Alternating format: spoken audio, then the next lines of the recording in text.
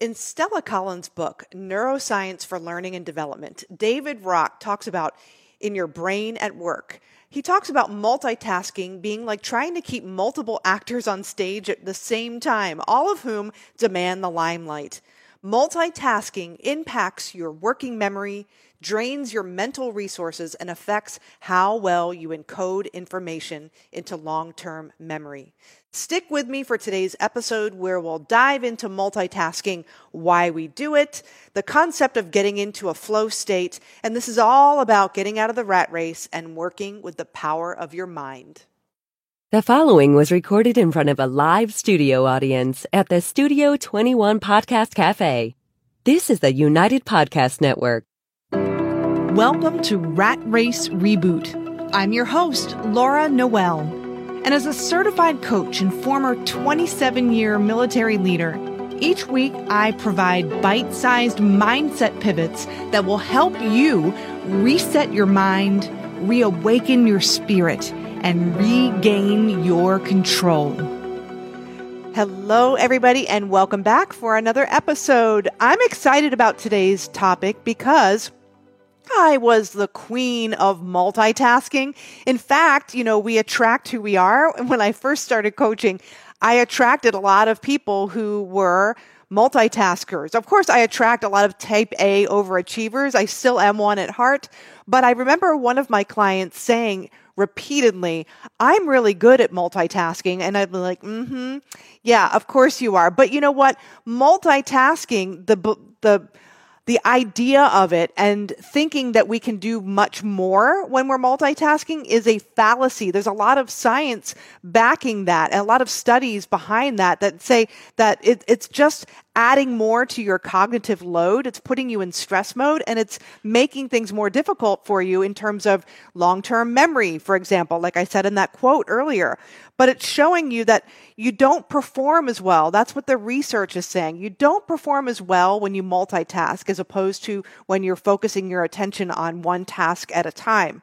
Now, multitasking, I will say, can be effective when you, for example, are scrolling through social media and watching TV. Or you're making a cup of coffee or tea and you're talking to a friend. You don't have to give 100% of your focus to that task to be effective with it. Multitasking, of course, it's doing multiple activities kind of at the same time, not giving 100% to any of them. But I also think about multitasking as similar to switching tasks quickly on and off throughout the course of a day. I remember working with a coach and she looked at my calendar and was asking me, how many times a day are you changing hats? And I'm like, well, what do you mean? I take phone calls at this time, and then I'm doing deep study, and I'm writing content at this time, and then I'm doing proposals during this time, and then I have my exercise time. And she's like, that's exactly what I mean. You're changing your hats multiple times in a day. And when I was doing some training with The One Thing, and that was a phenomenal training course to go through. And if you haven't looked them up, I am not an affiliate of them. Definitely look them up, The One Thing. But they teach you how to stay on track and on course with your most important things. They help you prioritize tasks so you're not spread out, peanut butter spread with a bunch of different tasks.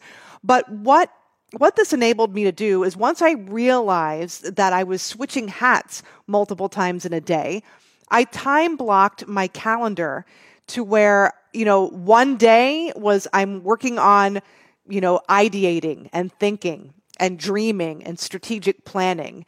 A couple of days in the afternoons, I'm taking phone calls.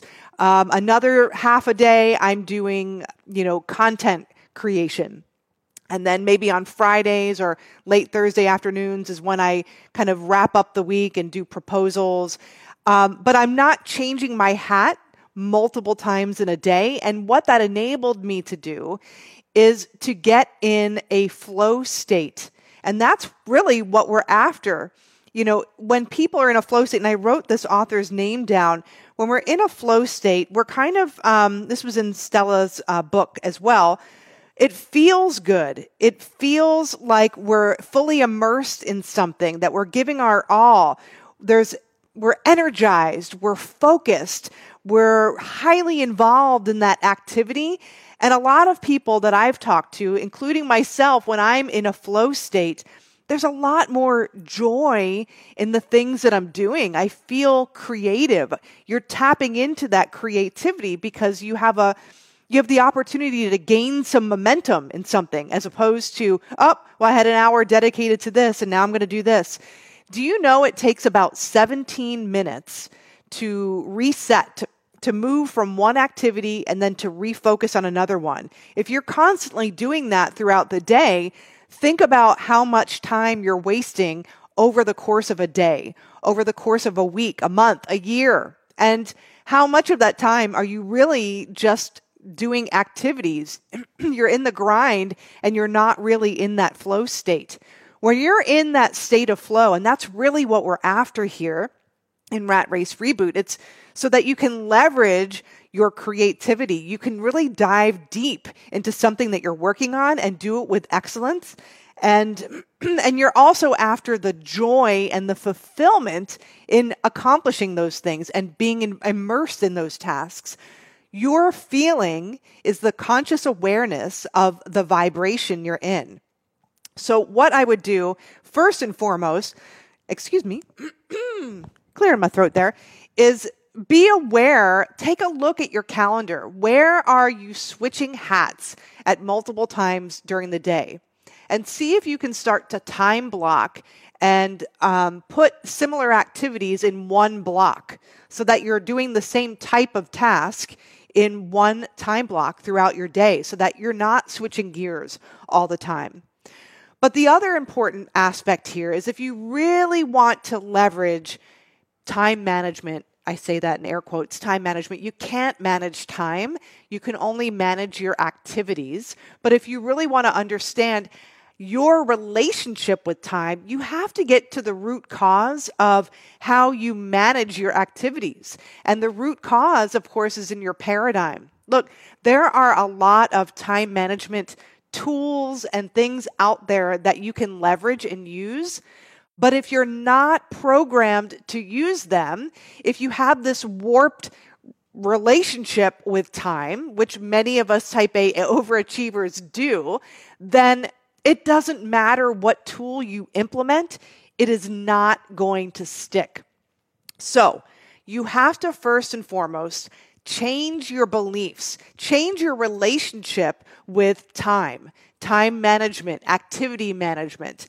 You have to be aware of what your beliefs are and what your paradigms are around time management, and then you have to change it. Now, it's different for everyone. Why do we understand and know what tools we should leverage with regard to scheduling and timing our activities and managing our activities? Why do we have all of this at our fingertips and yet we don't leverage it? Well, there's a knowing-doing gap, and that knowing-doing gap is your paradigm. So if you want to close that gap, first and foremost, like I said, you want to get clear on what your paradigms are, and for every individual, that's different. And then you want to start changing it. Like we talked about in our previous episodes when I had the guest on, Mamika Cooney, we had a great conversation about neurons that fire together, wire together. That's Hebb's law. You're conditioned to operate the way that you operate, to structure your day the way that you structure it, to fall into the trap and false belief that you can be more effective through multitasking, even though consciously you're telling yourself, I know that's not true. The data, the science is there. Laura's telling me this. But why is it when I take a step forward, I take 10 steps back? It's the paradigm. So I encourage you, if you are ready to nip this in the bud after all, then I want you to get connected on a call with me. I will help you figure out what your paradigms are, what some of the beliefs are that are keeping you stuck, and I'll help you rewrite that script. I'll help you reprogram your subconscious mind so that you're in alignment with what you want to create and not what you've been creating. And if that's of interest to you, then I want you to go to ratracereboot.com. subscribe to our channel, download our free download. We have our Quantum Leap handbook up there right now.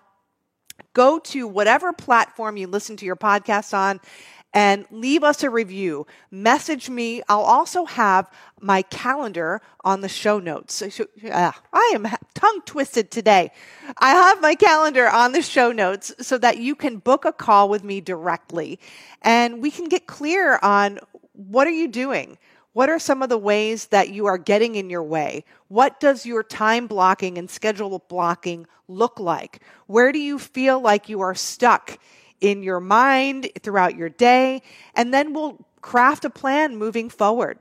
So go on ratracereboot.com, look at the show notes, and find my calendar there. Book that one-on-one call. It's a 15-minute strategy session, and I'll get you pointed in the right direction.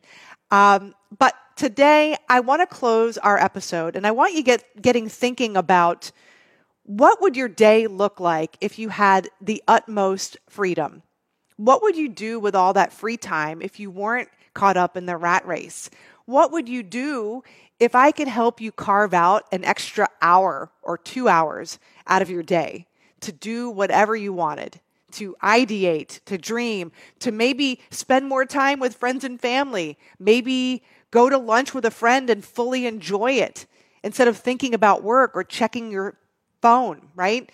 So I want to close today's episode the way that we always do, but I want you to think about what would you do if you had an extra hour or two each and every day, okay? So let's get connected with our breath. Take a deep breath in through your nose and exhale fully and completely. Inhale and exhale.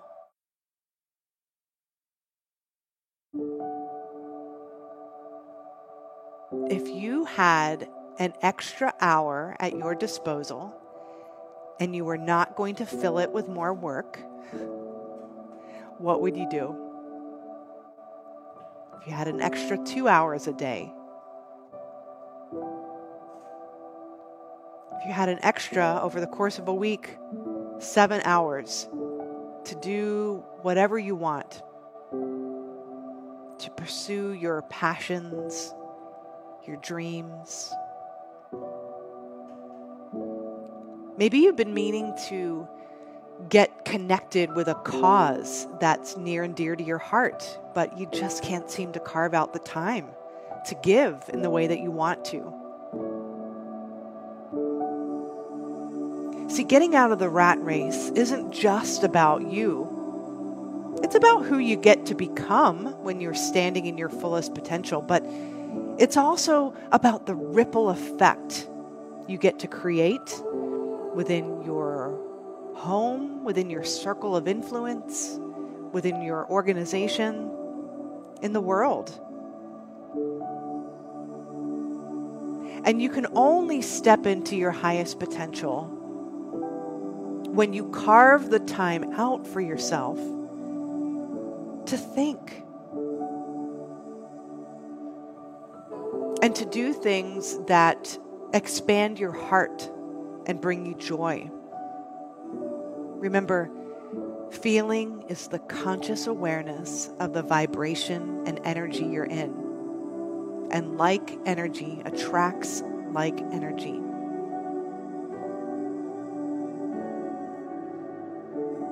Think about times when you felt truly at ease and joyful.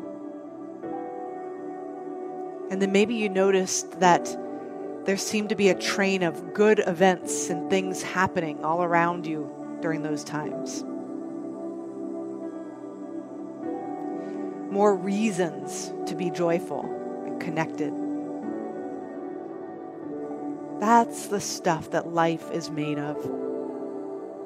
That livingness that we want more of. What would your life be like if you didn't have to sacrifice your success and you got to experience more of the livingness of life? Imagine.